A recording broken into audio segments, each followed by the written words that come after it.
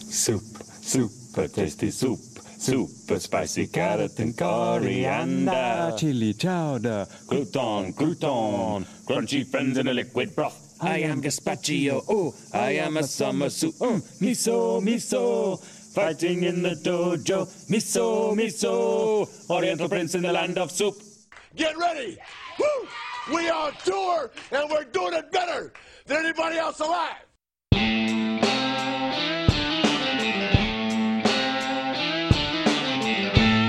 This is the Cutline Podcast with your host, Michael Kavaliunas.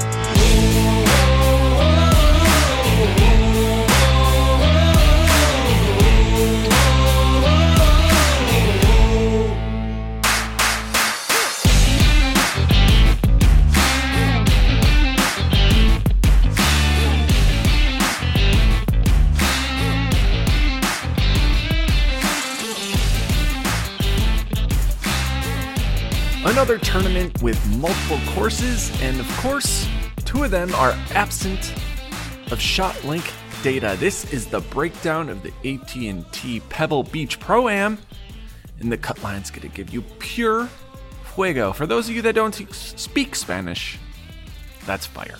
Hello, Canada. Hello, USA. Hello, UK. Hello, Australia. Hello, Germany. The Cutline is injecting itself into country after country, state after state, city after city. We are just too hot to handle, too cold to hold. The cream of the crop always rising to the top. The constantly refreshing, invigorating, hysterical, and never ever willing to quit. Cutline, that good. I'm going to keep going. We are just amazing. We reek of awesomeness. What is it about good sex that makes me have to crap? Guess it's all that pump and dump. I'm Mike Kavaliunas at Lunas on Twitter, host of the Cutline, curator of CutlineGolf.com, and your go-to source for PGA information and breakdowns. Make sure you guys are checking out CutlineGolf.com and what we have to offer, including our recently super hot Vegas page. So those of you that do have a sports book, don't sleep on our picks.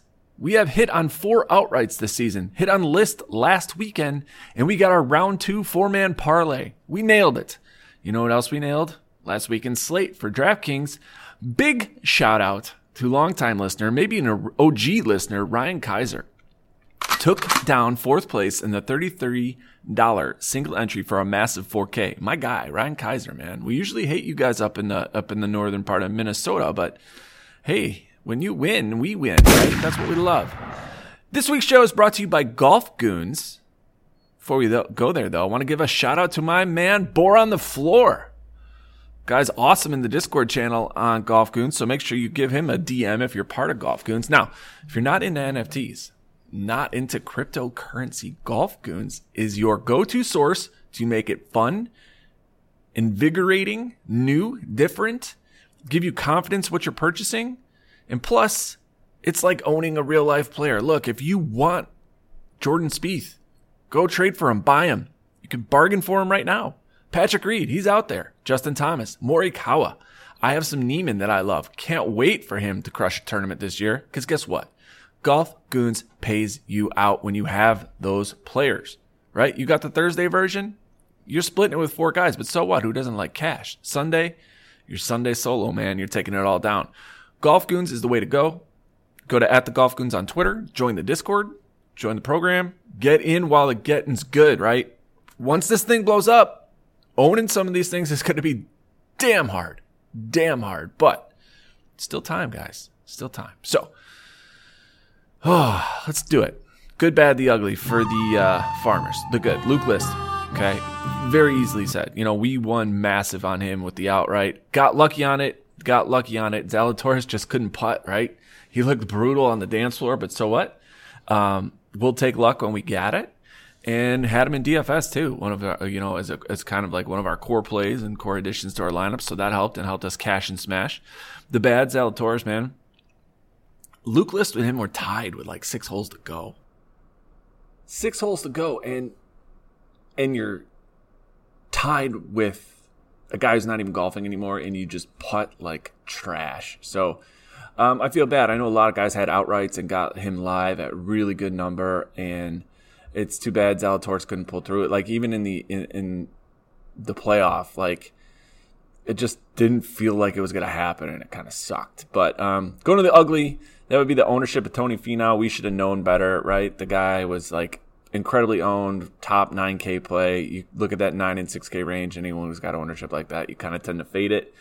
And he missed the cut, right? It looked brutal. I had him as a core play, and then looking back at it in hindsight, ownership-wise, I should have been smarter. But whatever. That's it. That's the Farmers. We're on to the Pebble Beach Pro-Am. The Cutline is here to bring you in-depth analysis of said tournament. And we're going to do the best we can. Oh, and remember, next Friday is Hawaiian Shirt Day. So, if you want to, go ahead and wear a Hawaiian shirt and jeans. To make sure that you're cashing big on Sunday, in addition, we'll be sure to bring in timely wax, greenside sand traps, and a putt that might drop in through the back door. And now the goal of the Cutline is to be sure that you're creating your best lineups, winning lineups that are smashing and cashing and crashing those GPPs, lineups that are kicking ass and taking names and scoring big with everyone's favorite 6 of 6 golfers through the Cutline. But this weekend, the Cutline is on a Sunday, so kind of embarrassing. Now, before you guys build those DFS lineups, you need leverage, right? I know I'm going to be checking out Fanshare Sports and fansharesports.com, and even with my own personal ownership projections, Fanshare's opinion is probably the most important. They provide the best ownership projections in the industry, hands down. Hands down. So if you're not subscribed, very easy fix. Go to fansharesports.com, discount code, write Cutline, and you'll receive 20% off your membership. Ownership is a leverage not to be belittled. This week we head out to Cali for the AT&T Pebble Beach Pro-Am. 3 courses, no Cutline until Sunday. Keep that in mind. You're going to need 6 of 6 if you plan on winning those GPPs, and the 6 of 6 is potentially high. And to be honest, guys, you need the 6 of 6 this weekend. Just it's no questions asked, even with 3 days of golf. The golf courses: Spyglass Hill, Monterey Peninsula, and Pebble Beach. God, I would love to golf all 3. No joke. But we got no shot link data in 2. We're going to take you home, get you into this, and break it down. So many will argue that as professional golf fans, we've grown past the pleasures of watching our favorite celebrities tee it up with our favorite PGA pros, but not this weekend. If you're an A-lister, nay, a B-lister, nay, a D-lister, you're here. Ugh.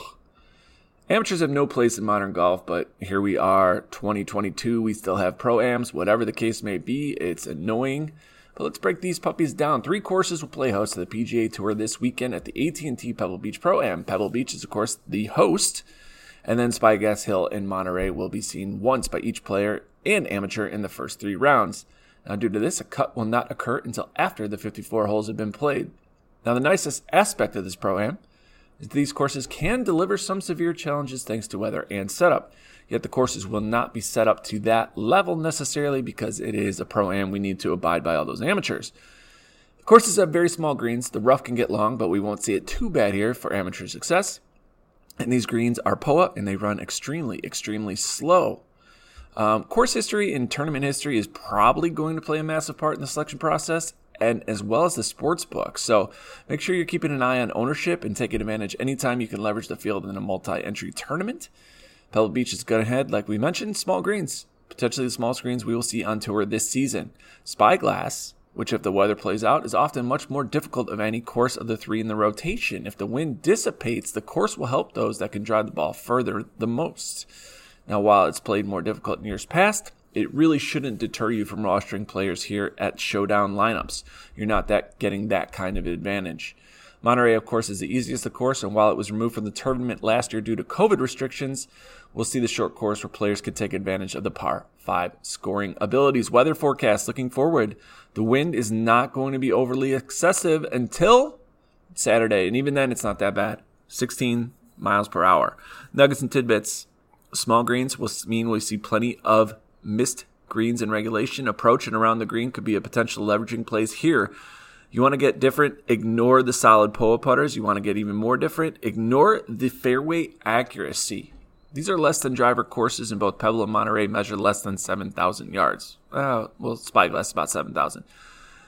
Anyways, the point being, they're clubbing down. Avoid the fairway accuracy. Avoid it. Just avoid it completely. You'll be better off for it. If you're betting this weekend, bank on a hole-in-one. You got great odds. Hole-in-one distribution records since 1984. 13 times a hole-in-one was not recorded over that 37-year span. Lastly, bank on no playoff because since its inception, the winner was only decided by playoff 11 times. So odds are in your favor. In terms of most dialed-in approach shots based on Pebble Beach, most of our shots come in from that 100 and 125 range, followed by a solid 125 to 200 yard range, depending on what we're looking at. Past winners include Berger, Taylor, Mickelson, Potter. Take last year with a grain of salt. We were missing one of the courses. Key stats I'm looking at: strokes gained tee to green, approach, greens and regulation gain, strokes gained around the green, birdies gained, and strokes gained par 5. And then similar courses: La Quinta, Craig Ranch, Port Royal, TPC San Antonio, and any kind of Pro-Am history that we're looking at here because these are long fucking rounds. Anyways, question is, who are we going to play this weekend? He's 2 putts from victory. Only needs one. Ooh, got a members bounce there, boys. That's birdie all day long.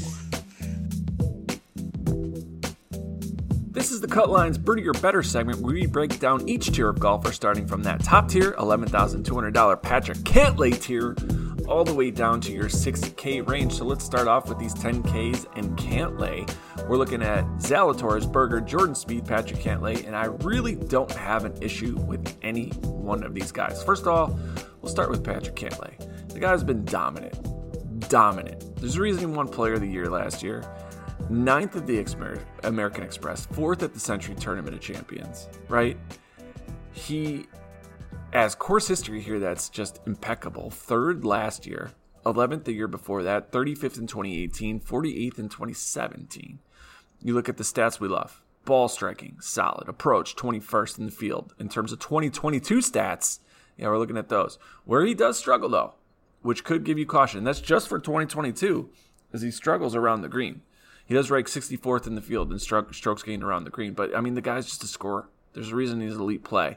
So, if you fade Patrick Cantlay, do so at your own risk. There's tons of upside, especially at $11,200. And I think you can get different enough in those lower pricing tiers to make him a valid play. Looking at Willie Z, the question you got to ask yourself last weekend, ownership is going to grow higher by the end of the week, right? He's at 11, 12%. Second place last weekend, played in the playoff, played awesome, played amazing. The issue is the putting going to continue to be that abysmal, right? I mean, POA is just a terrible putting surface for him, but everywhere else he looks good, right? He's a ball striker. He's awesome in approach, first in the field in 2022. Things that make you cautious, though. 55th in 2021, 68th in 2018. He's in great form, though. 2nd place, 6th place, the American Express. I see you keep riding him. You don't want to you don't want to miss the wave. If you don't want to play him in DFS, bet him, right? Bet him. But there is some cause for concern there. Last year's winner, Daniel Berger, is most definitely a withdrawal risk because it seemed like he was nursing a hip injury, maybe a leg injury, back injury, something. Last weekend, Rob G reported he was kneeling for putts, trying to line them up. I don't think he normally does that. So he's most definitely a withdrawal risk or even a potential mid-tournament withdrawal risk. I'm going to stay away from Berger this time. I could most definitely see him being like a leverage play if people are going to continue to go that route. Right now, ownership is upper 20%, according to Fanshare Sports. So it doesn't seem like people are too scared of that, but tread cautiously. Jordan Spieth, the guy who rounds it out. I know a lot of guys don't love Spieth. Really, to be honest, a lot of his strokes gained stats since his kind of turnaround from last year have gone way down. Missed the cut at the Farmers. Not really a course tailored for him, but there are things about his game that are necessarily strong here. Like, he's a decent ball striker, right? He's pretty solid around the green. So if he's missing the greens on approach, he's a solid fallback option. I think people are going to fade him. And if that's the case, you could potentially take a leverage spot in GPPs and roster him. Of these four, though, he's probably my least favorite. Do I necessarily say that you don't play him? No. I think you have to roster Jordan Spieth, especially if you're doing 150 max, just to get different. And right now, you don't need a lot. Projected at about 6-7% ownership. I'm sure that'll change by the end of the week, but still, a lot of upside there that you could see with Spieth. He's won on tour before. I don't know.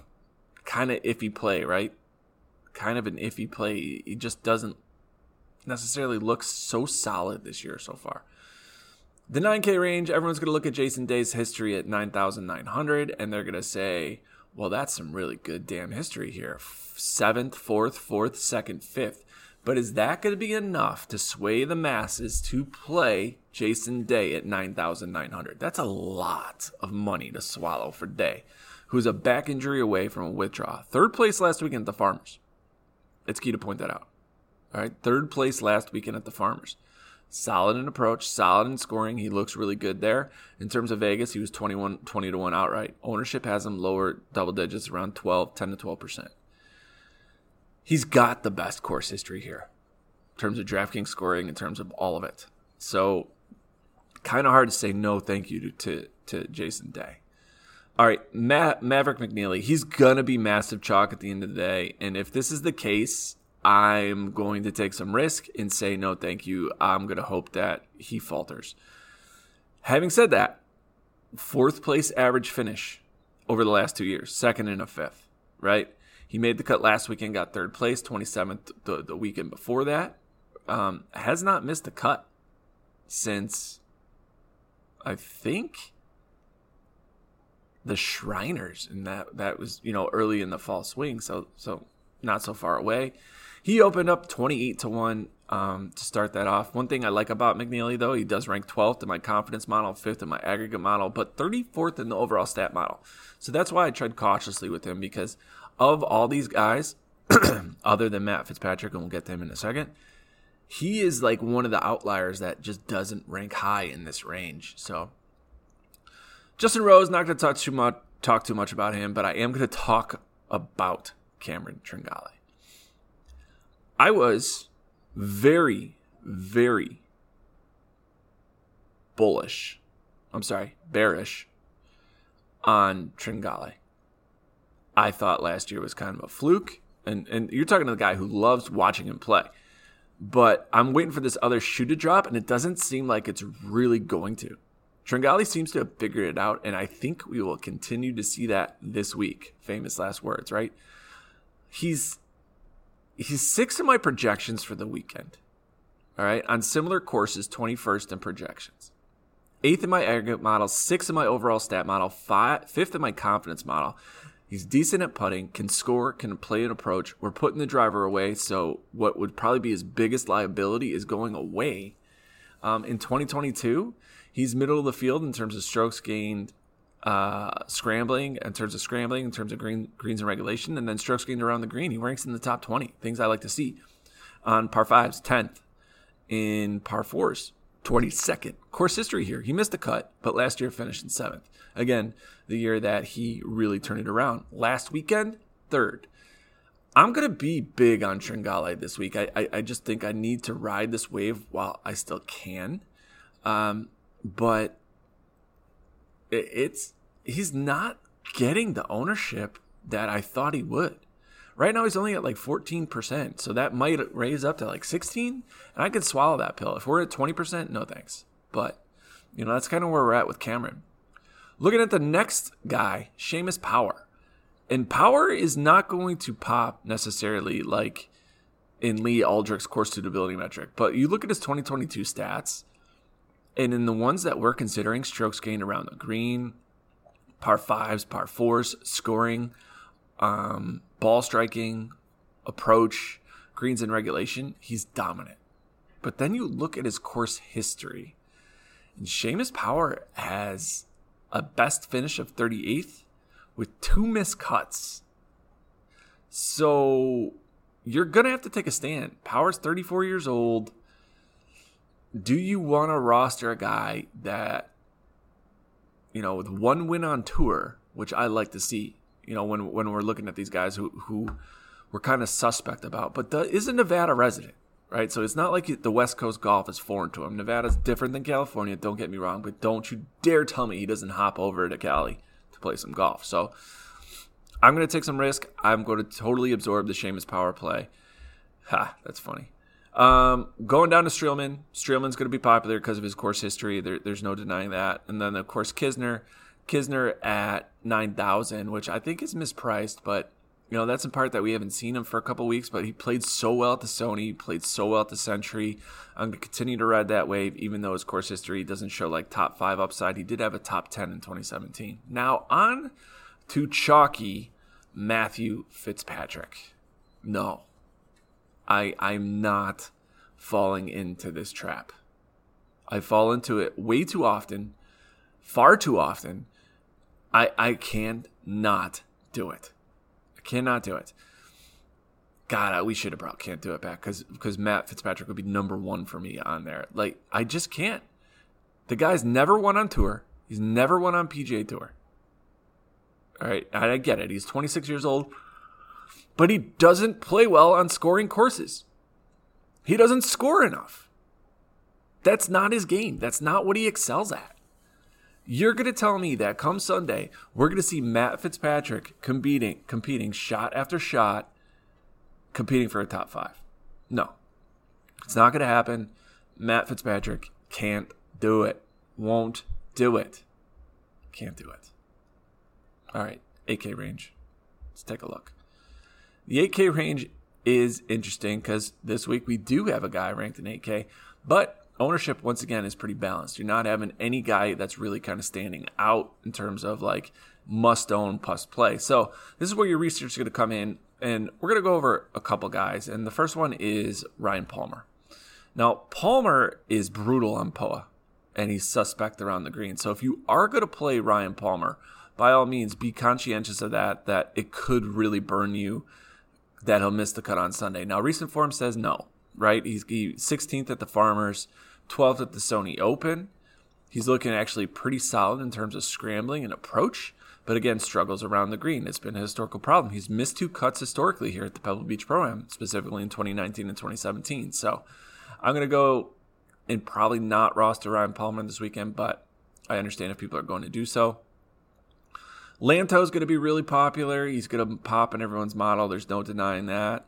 But the guy that I really like is Bez, right underneath him at 8,700. So his approach play and par 5 plays are the key here. If he can dominate those par 5s, right? If he can dominate those par 5s, I love Bez. Now, the thing that you're managing, there's no tournament history for Bez. There just isn't, right? He hasn't played here. The South African just hasn't played here. But you look at my projections for the weekend for a guy who's 8,700, he ranks inside the top 10. You look at my confidence model, number 12. Overall stat model, number 17. Questions about putting on POA, I get it, but this is really slow surface. So I'm not too concerned about that. 2021 stats, where Bez excelled in this field, and this is for 2021, was around the green, right? We were curious about his approach play. But if we look at 2022, all right, Bez ranks 9th in approach this year. Conversely, brutal around the green. So it'll be interesting to see how that plays out for Bez. Now, he has made 5 of 6 cuts this year, and we've seen 3 straight made cuts with a 46th, 40th, and 17th place finish at the Sony, the American Express, and the Farmers. I like Bez here. It's a change of venue, smaller greens, hoping the approach play and these greens and regulation and everything that he's kind of dialed in right now continue. You look at the fact that he's 10th in the field in par 5s. He's 37th in par 4s. Like, this is the perfect GPP play. He's going to be low owned, potentially sub 10%. I can't guarantee that, Bez fits this mold here, but without course history, people are going to fade it. They don't trust it. Take advantage. Bez is a great 27-year-old golfer who has plenty of upside. And you just never know what you're going to get from these South Africans on this course. You just really don't. So next guy we're going to mention, Mackenzie Hughes. I think he's a high-risk play, but we do have top 10 finish here, so we've seen the potential before for kind of like that upside that Mackenzie Hughes has. I don't know, though, if I'm going to be buying in, because right now you got to manage whether or not that scoring we see for 2022 is real or not. Red flags I see on Lee Aldrich's course suitability metric, which you can find at fansharesports.com. He's in 70th, ranked 70. But you look at 2022 stats, first in scoring, 10th in around the green, 25th in scrambling. Suspect in approach, but you know what? He's dominating those par fours. He ranks 11th overall, and 9th in birdie average. And that's for 2022. So I do think there's a lot of upside here with Mackenzie Hughes. You look at 2021 and those numbers don't match up. And I'm sure that these numbers will go back down. But maybe he's just hot right now. And if that's the case, you need to take advantage of it. So looking at, though, his course history, we have that top 10 finish followed by 3 missed cuts. And, of course, we missed the cut last weekend. So high risk for sure. Next guy we're going to mention, a guy we played last weekend we were pretty high on, is Mito. And we're going to go right back to him. Solid approach, looks great in the model, but we got no tournament history. Mito right now, if we look at him last weekend, he's coming off that 25th place finish. So I think there's plenty of upside for him to take advantage. 2022 stats, 5th in approach. All right, but he is struggling around the green. But looking at his overall stat model, he's a solid approach player. He's a solid scorer. Suspect on putting, but putting. And then my overall stat rank is where I get cautious. He ranks 95th. But in the confidence and aggregate model, 31st and 30th respectively. So there's plenty of upside there for Mito. Again, a GPP play. If that ownership keeps rising, though, like somewhere 14%, 16%, 18%, I'm probably going to end up passing if that's the case. Because you're just getting too high for a guy that's $8,300, and that's just lining itself up for a disaster. So the last spot I want to mention is Matt Jones. It's most definitely a potential leverage spot because he's never really been much of a scorer on tour. Yet the courses are so easy due to the Pro-Am, so you might be able to get away with Matt Jones here. I just don't know if we're going to get that from him this weekend, right? We have seen the 5th place finish, right, in 2020. But beyond that, 34th, 53rd, missed cut in 23rd.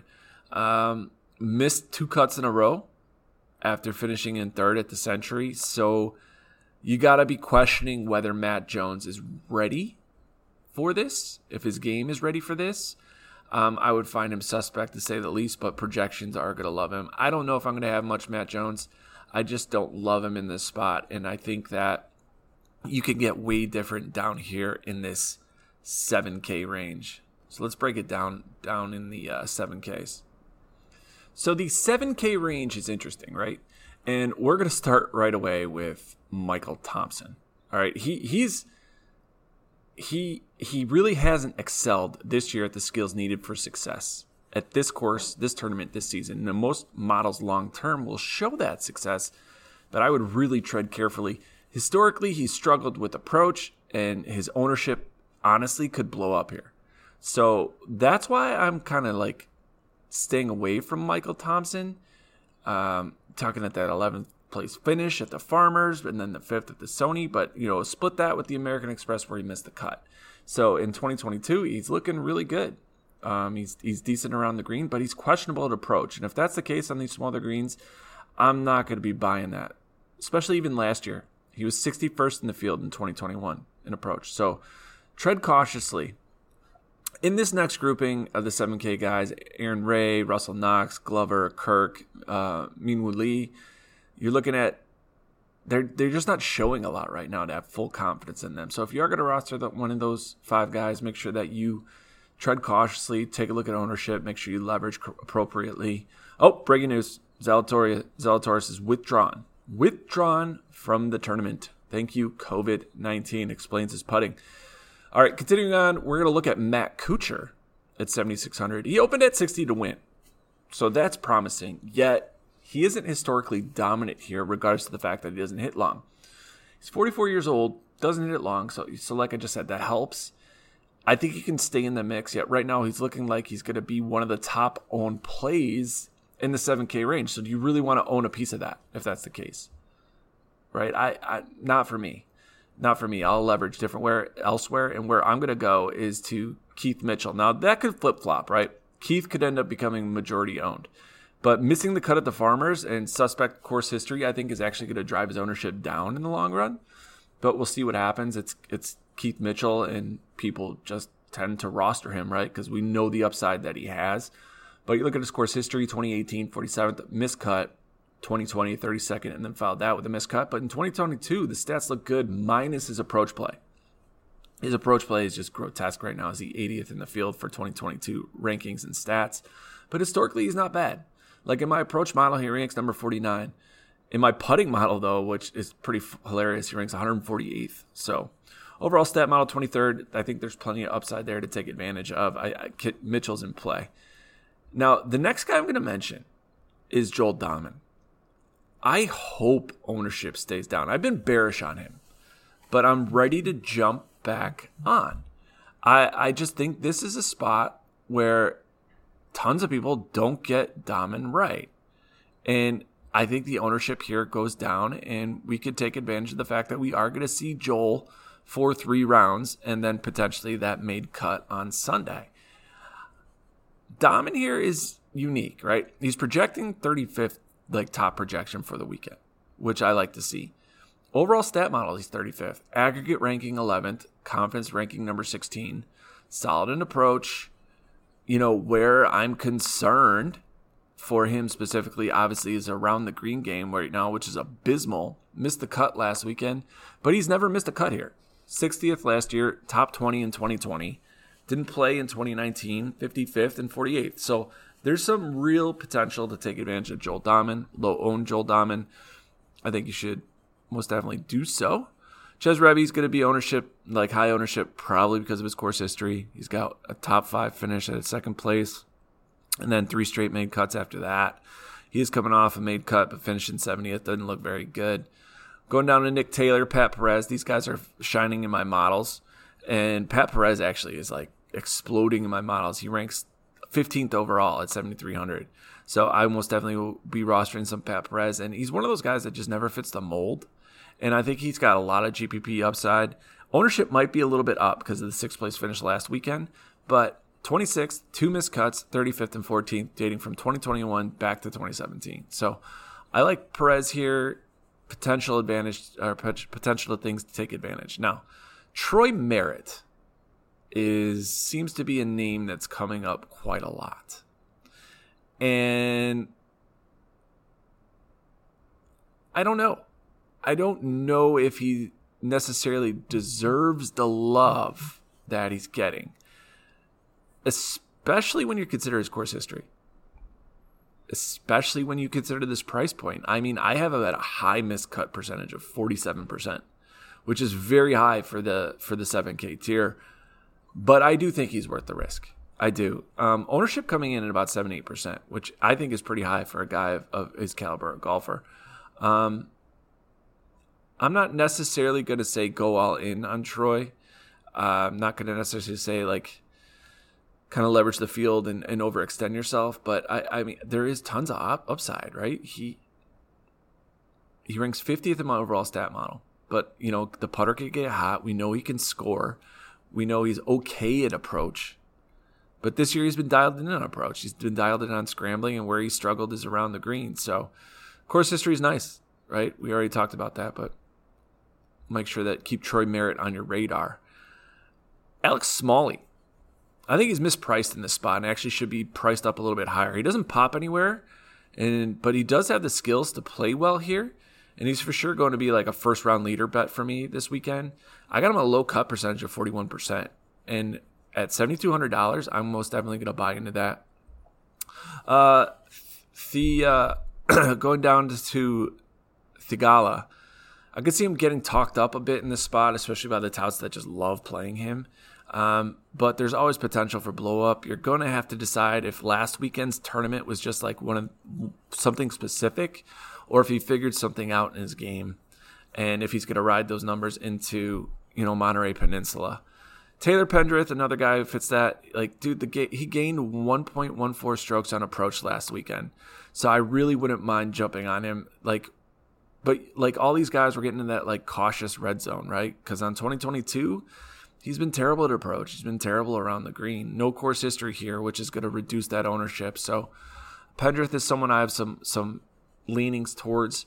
Stallings, Harkins, and Piercy, they're going to get ownership because these are course history guys who project well.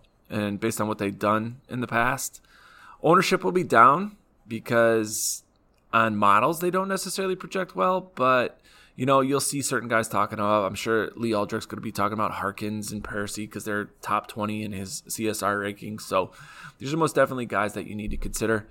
Then we're looking at guys like Matthias Schwab, Vaughn Taylor, Wyndham Clark, Hayden Buckley, Sig, and Spawn. And that's kind of like we're all rounded out. I really think Schwab and Clark are just mispriced in this range, especially when you look at their ownership and their odds. Clark and Schwab opened at 100-1. And I know what you guys are saying. 100-1 is a big long shot, but most of these guys in these lower 7K range, and they're only 7,000, are like 125, 150-1. So Vegas is giving them the benefit of the doubt with Clark and Schwab. So make sure you pay attention to that. Vaughn Taylor's the next guy we're going to mention at 7K. It feels like a trap, right? And I think ownership will follow suit. Right now it's at 7-8%. I think that'll get to double-digit ownership. $7,000 Vaughn Taylor seems not like a lock considering his course history, but stat-wise, people are going to fall in love with some of those plays, and they're going to roster him. And in terms of course projection, though, he does look good. So he does fit that. I don't know if I'm going to buy into that. Hayden Buckley is a guy I'm going to play all year long. The perfect GPP play. He's the Korn Ferry champ. He's going to have a roller coaster year, first year on tour, but we're headed to a different course than what we've seen in the last two. His 2022 PGA stats look really good so far this year, to where I think he fits this course. The fact that he missed 2 cuts is really going to reduce his ownership, but don't forget, he's coming off that 12th place finish at the Sony. So we're going to go back to Hayden. I understand that it's a GPP play, but we need to take advantage before people start jumping on him more often, before his pricing goes up because he starts doing better. And of course, people are zeroing in on Grayson Sig and their models, and JJ Spawn, he's a California boy, so why not take advantage? That's about it for the 7K range. Looking at the 6K range, and oh my, you got some scary names down here, but I do think and see some potential here. Armour and Redmond, both are GPP plays. Redmond gained 1.26 strokes on approach, but lost strokes around the green. So that's a cause for concern, but that's why we're playing him as a GPP play. Another option is Armour. Ryan Armour's not going to pop in your models. He's just not. But there are things that Ryan Armour does well. And we've seen that here with 3 missed cuts, but a 20th place finish and a 47th place finish. Again, GPP play. So next guy I'm going to mention is Dylan Fratelli. I think it's mispriced when you're looking at his Vegas numbers, right? He's 100-1 and he's down to 6,900. So he's already immediately mispriced in this range when he opened up. Satoshi Kodaira is your GPP play. He's never put it together here to make the cut, but so far his numbers for 2022 say that this is the year he does do so. It's a high risk, low leverage, 150 max play. You're going to have him in 10% of your lineups. It's a sleeper, because nothing on my sheet is going to say you need to play Kodaira, but the one thing I do like are his numbers for 2022 so far. Something is clicking right now, and I'm going to hope that it plays out in the tournament itself. Bryden Stewart can play here thanks to elite putting. But again, if you're going to bank on putting, good luck, right? You just got to hope you get it at the right time. But he's an elite putter, decent enough in terms of scoring and approach. 2022 hasn't been kind to him, and we got 3 missed cuts. Last year finished in 16th, though, but we have 3 straight missed cuts with Stewart, but could potentially go back to him. Nate Lashley, 6,700, 2 missed cuts coming in here, and so far he's looked really rough for the year. He's struggling on approach, he's struggling around the green, and if we're saving any face, like a reason to play him, he does rank 22nd in the field for par 4s. So if you think par 4s are pretty important this weekend, by all means, go ahead and roster him. I'm not going to go for Lashley. I'm just not on board with that. Hubbard and Villegas, strong in approach, strong around the green, but they doesn't seem to translate here. At 6,700, I'm most definitely willing to take the risk on both of them. Cameron Percy, course history. He's a course horse. We go down to Chase Seifert. He ranks well for 2022 and the overall stat model. So Seifert at 6,500, and of course Brian Gay. He's probably going to get a lot more love because he's made 5 straight cuts here, and that's what tends to happen with these 6K guys. But again, if he stays single digits, I'm most definitely gonna stay with Brian Gay. And then lastly, Nick Watney. The guy gained the most strokes in approach last weekend, but just was terrible off the tee and bad with the putter. I think that's going to come to fruition again here, where you're going to have smaller greens, shorter putts, and some of those things that were kind of inhibiting him last weekend are going to enable him to succeed here, especially at only 6,200. And he's not getting a lot of ownership love. Most definitely go back to him. So that's it for the 6K range. Let's take it home. Let's go. Oh, you men are all alike. 7 or 8 quick ones and you're off with the boys to boast and brag. You better keep your mouth shut. Oh, I think I love him.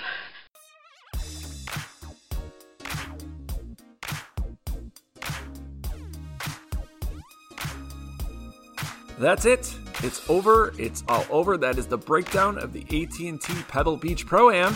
3 courses. Woo! Fun times. Join us next week as we break down the Phoenix Open at TPC Scottsdale. Special thanks to Golf Goons and Fanshare Sports for sponsoring the show. Man, smashing cash, guys. Let's win it. See you Sunday. Peace.